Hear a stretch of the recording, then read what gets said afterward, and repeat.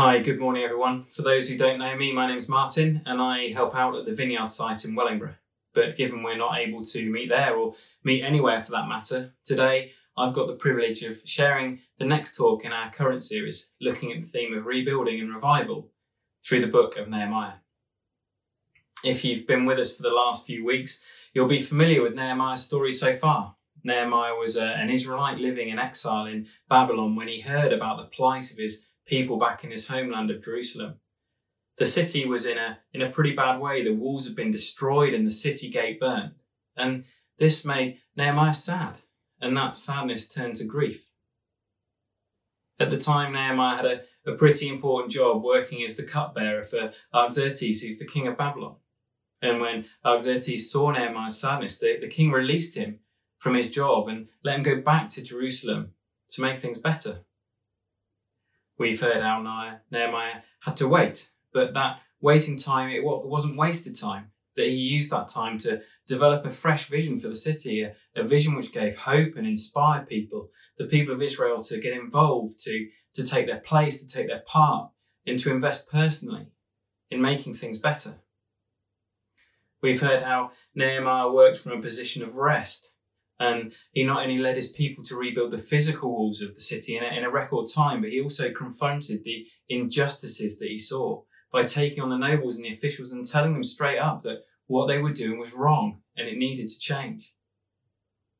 And that's pretty much the first 7 chapters of Nehemiah. And as Michelle mentioned last week, the first 7 chapters are all about the physical rebuilding of Jerusalem by the Israelites. A massive effort only made possible with the support and blessing of God. Last week, we moved on to the second theme of Nehemiah. And if the first theme was about the physical revival and rebuilding, then the second theme is about their spiritual revival and rebuilding. Last week, Michelle talked about the joy of the Lord, which is described in chapter 8, verse 10 as the joy of the Lord is your strength. And the strength of that joy comes from the confidence we can have that our Lord, our King, has already won. Today, we're going to look at the next stage of that spiritual revival. The passage we heard earlier was from Nehemiah 9, verses 1 to 5. So we're going to look at that in a bit more depth. But before we do that, let's pray. Father God, Lord of heaven and earth, Father, we thank you for your word written for us so that generation after generation can know you more, Lord, can know you better. Father God, take these words today and use them for your glory. Open our hearts to hear your voice and let anything not of you, Lord, just fall away. In Jesus' name we pray. Amen. Okay, so back to Nehemiah. In fact, before we jump into chapter 9, I just want to go briefly back to the end of chapter 8 and set the context there. So the walls built, the gates are back up, and the city's starting its spiritual revival. They've gone back to basics. They've gone back to the Torah, the book of the law of God, which is the first 5 books of the Bible. It's the story of their people and the covenant law that had been given to them by God. And it was pretty specific in terms of how they should be living their lives. And this wasn't a rush review. It wasn't a skim read and move on. They were really getting into the detail. Chapter 13 to 18 talks about the festival of shelters, or the Feast of the Tabernacle as it's sometimes referred to. It says they studied the law and they discovered a whole bunch of stuff that they should be doing, but they hadn't done for ages and ages. They read that during the Feast of the Tabernacle, they should be building shelters to live in, just as their ancestors had done. So they did. They built and they lived in these shelters during the festival, and every day they listened to the book of the law being read to them. And like all good festivals, they celebrated. In fact, in verse 17, it says they were filled with great joy and hadn't celebrated like that since the days of Joshua. Now here's a thought. Do you remember the distant days of 2019 when we could celebrate birthdays, weddings, celebrate God together in worship? That's only been 9 months. 9 months for us since we were able to celebrate like that. For the Israelites, it had been over 900 years. That must have been some kind of festival. I can't wait for the day that we can get back together in person and celebrate God like that. Let's hope the builders at Sheep Street reinforce the roof while they're putting the lift in. I think it's going to need it because I'm sure we'll do our best to raise it. Okay, so Back into chapter 9, it's a few days later. The people are back together again. They're back in the Word.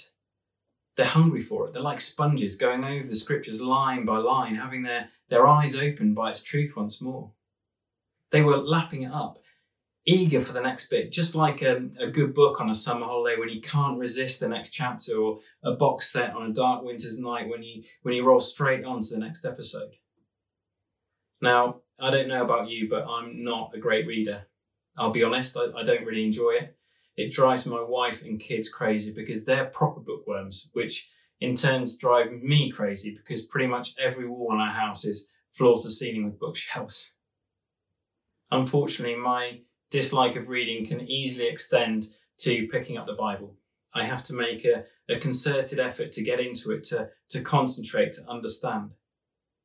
But there's something about the Bible. It has this amazing ability to speak truth right into your heart, to encourage and to convict. And that's what's happening here in Jerusalem. The Israelites, having spent hours and hours in the Torah, have been convicted by the word. They've recognised how far from God they've become. So they gather in humility, with sorrow, wearing sackcloth, with rough, coarse Hessian material, itchy, really uncomfortable stuff. They sprinkled dust on their heads and they separated themselves from anything that was of the world, which could take them away from who they are, from their promise and from their purpose. And they stood for a quarter of the day in the heat and dust, and they listened. That's a 3-hour Bible study straight off the bat. And that's just the starter. After that, they turned to confession and worship. 3 more hours confessing their sins and the sins of their ancestors and worshipping God. Revival at a personal and national or nation level at this scale, rebuilding their spiritual relationship with God, started with a reverence for the Word of God, the Bible, before moving into confession. And this was total confession, real soup to nuts job, confession of anything that had or was separating them from God. I can imagine it would have been a Psalm 139 kind of prayer-led confession, not the stuff they knew they had done wrong, but the stuff that God knew. The last 2 verses of Psalm 139 say, "Search me, God, and know my heart. Test me and know my anxious thoughts. See if there is any offensive way in me and lead me in the way of the everlasting." That kind of searching is deep. It reveals the things we've done or thought or said that can separate us from God without us even knowing or realising it. But here's the good news. God is a good, loving God. He doesn't want us to be separated from him. By revealing what we've done wrong, by convicting and enabling us to recognise it, then and only then can we confess it to anyone that we may have wronged, and also to him, so that it can be dealt with. And that's the deal of the new covenant, the covenant of grace and mercy that we live under today. It's the good news and the promise that God is a God of grace and mercy. A Father so loving that in Jesus he sent his one and only Son to live on earth and die on the cross so that our sins can be forgiven. Our slate can be wiped clean. Through grace, he gives us the things we don't deserve, and through his mercy, he prevents us from receiving the things that we do deserve.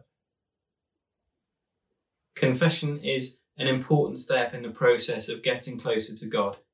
It means sin, basically anything that stops us getting closer to God, can be dealt with. We need to recognise what's wrong, get over any pride we might have, and trust in God's promise to love us anyway. That's not always easy.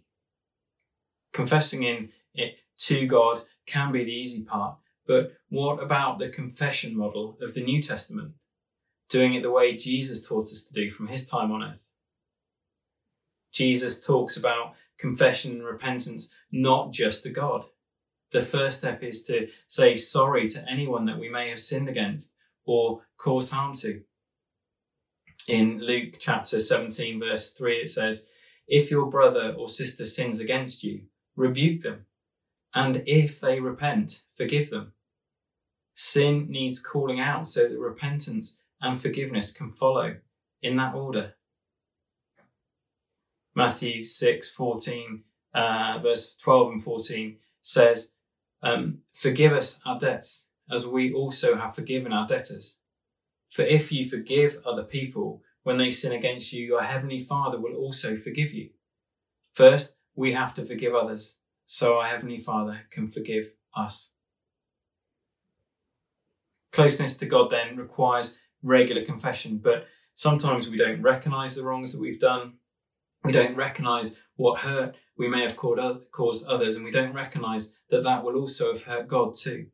And it drives a wedge through our relationship with him. And that's the time to pray the Search Me, Lord prayer. Reveal in me the things that are offensive so I can be led in the way of the everlasting. Then comes the tough step, the one where pride often gets in the way. Once you recognise the sin, then you have to confess it and repent, to own up, to admit it, to say sorry and to mean it. If you've wronged someone, a brother or sister, the first point of call is to approach them, to repent, to confess, to say sorry. I know from experience that's tough. Pride creeps in all too fast. Admitting I'm wrong, I've done something wrong is tough. It dents your ego. It deflates a sense of self-worth. It can make you feel bad. But it's the right thing to do, because it's repentance that leads to forgiveness from others, and forgiving others means our Father in heaven can forgive us. After all, that's what the Bible says. So what helps us to take that step? I'm going to suggest it's trust. I remember when I was a kid, my parents used to say, it's better to own up and say sorry rather than getting found out later and suffering the real consequences. If you told the truth about something that's happened, they wouldn't get cross. Well, I think I've officially now turned into my parents, because that's what we say to our kids too. But it only works if your children can trust that you won't flip out when they do own up. And that's for the big things and the small things. You see, trust is like a muscle. It grows through exercise. This summer, Jacob, our son, owned up to eating all the dolly mixtures in a secret sweep tub we keep hidden in the caravan. He was genuinely sorry about that. If Deborah and I had flipped out and got cross when he told us, we would have broken that trust. It would have weakened that muscle. You see, trust is a firm belief in the reliability, the truth, or the ability of someone or something. Jacob was trusting that we had told the truth, that we would be reliable, that we had the ability not to get cross. And that didn't mean there wasn't a consequence. It just meant that it could be forgiven and dealt with. It's the same with God. Trusting God is a firm belief in the reliability, truth, or ability of God, a firm belief in God's reliability, a firm belief in God's truth, a firm belief in God's ability to deal with it once and for all, and to love us all the same. Trusting in God means no matter what happens, you turn to him instead of away. No matter how bad things get, no matter how far you may stray from him, that you turn back, and being the loving Father he is, he'll be there with open arms to embrace you. Now, I know that's far easier said than done, especially with everything that's going on in the world today, a global pandemic taking hundreds of thousands of lives across the world, a nation in lockdown creating economic uncertainty and preventing us seeing family and friends, terror attacks in France and Austria, and political uncertainty in the US, Brexit around the corner, remember that? How are we supposed to trust God in all of that? Trusting God doesn't mean everything in life is going to be easy. It doesn't mean we'll always know the reason why or the reason why not. Trusting in God is a belief in his reliability, in his truth, in his promises, in the knowledge that he's already won. Trust like that is easy to talk about, but it's not always easy to do. Like a muscle, if you don't work it regularly, it will wither. If you don't trust situations to God, your relationship with him will wither. And over time, it just won't be as strong. So let's bring that back to Nehemiah in chapter 9. The Israelites were God's chosen people. If you read on through the rest of chapter 9, you'll read the Israelites' story of their trust walk with God in the good times and in the bad. Ultimately, though, they trusted in the unfailing love of God. They had a firm belief in his reliability, in his truth, in his ability to welcome them back and to embrace them as a loving father to the prodigal sons and daughters that they were. They trusted God despite everything that had happened and how far they had gone away from him, that he was still there for him, and turning back to him through scripture, confession, repentance and worship was the way to rebuild and revive their relationship with him individually and as a nation. To step back into their promise and into their purpose, to receive the blessings of Deuteronomy 28 and not the curses. So before we close in prayer, there's 3 things I'd just like to reflect on briefly. Firstly, are you happy with your relationship with God right now? Are you close or are you far away?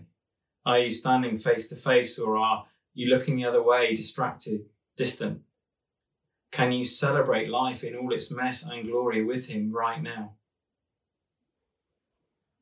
Secondly, is there anything that you need to confess? Anything you need to say sorry for? Anyone you need to say sorry to?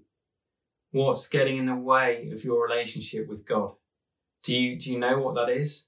Or do you need to dig deeper, to ask God to search your heart and to point it out so that you can repent and deal with it? Finally, do you trust God? Do you trust God fully, or has that muscle started to wither? Is it less strong?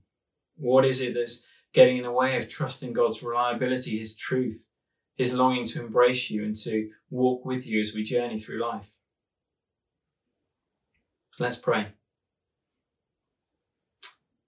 Father God, loving God, graceful God, thank you for your word, that through it we can learn more of you, more of your truth. Help us to see you for who you are, Lord. Help us to trust in you, that you want the best for each of us, that your plans are good and your grace is freely given. Father, reveal to us right now anything that may be keeping us from you, anything that we need to bring to you, bring to others with repentance. Help us to see the things we're holding on to, the things that are creating distance between us, Lord. Give us the courage, Father. Give us the opportunity to confess, to repent, to seek forgiveness. Lord, help us to trust you more, to trust your will for our lives, to trust you with the lives of those around us that we love. Reveal to us and refresh our minds of the times we've been close, of the good things that you've done in our lives, and the times we've turned to you and you've been there. Work that muscle in our hearts to strengthen our trust in you. And Father, be with us this week as we spend time alone, time apart, time in lockdown, Lord. Be with us and help us to be with you, and not to rely on ourselves, but to rest in your love. In the name of Jesus, we pray. Amen.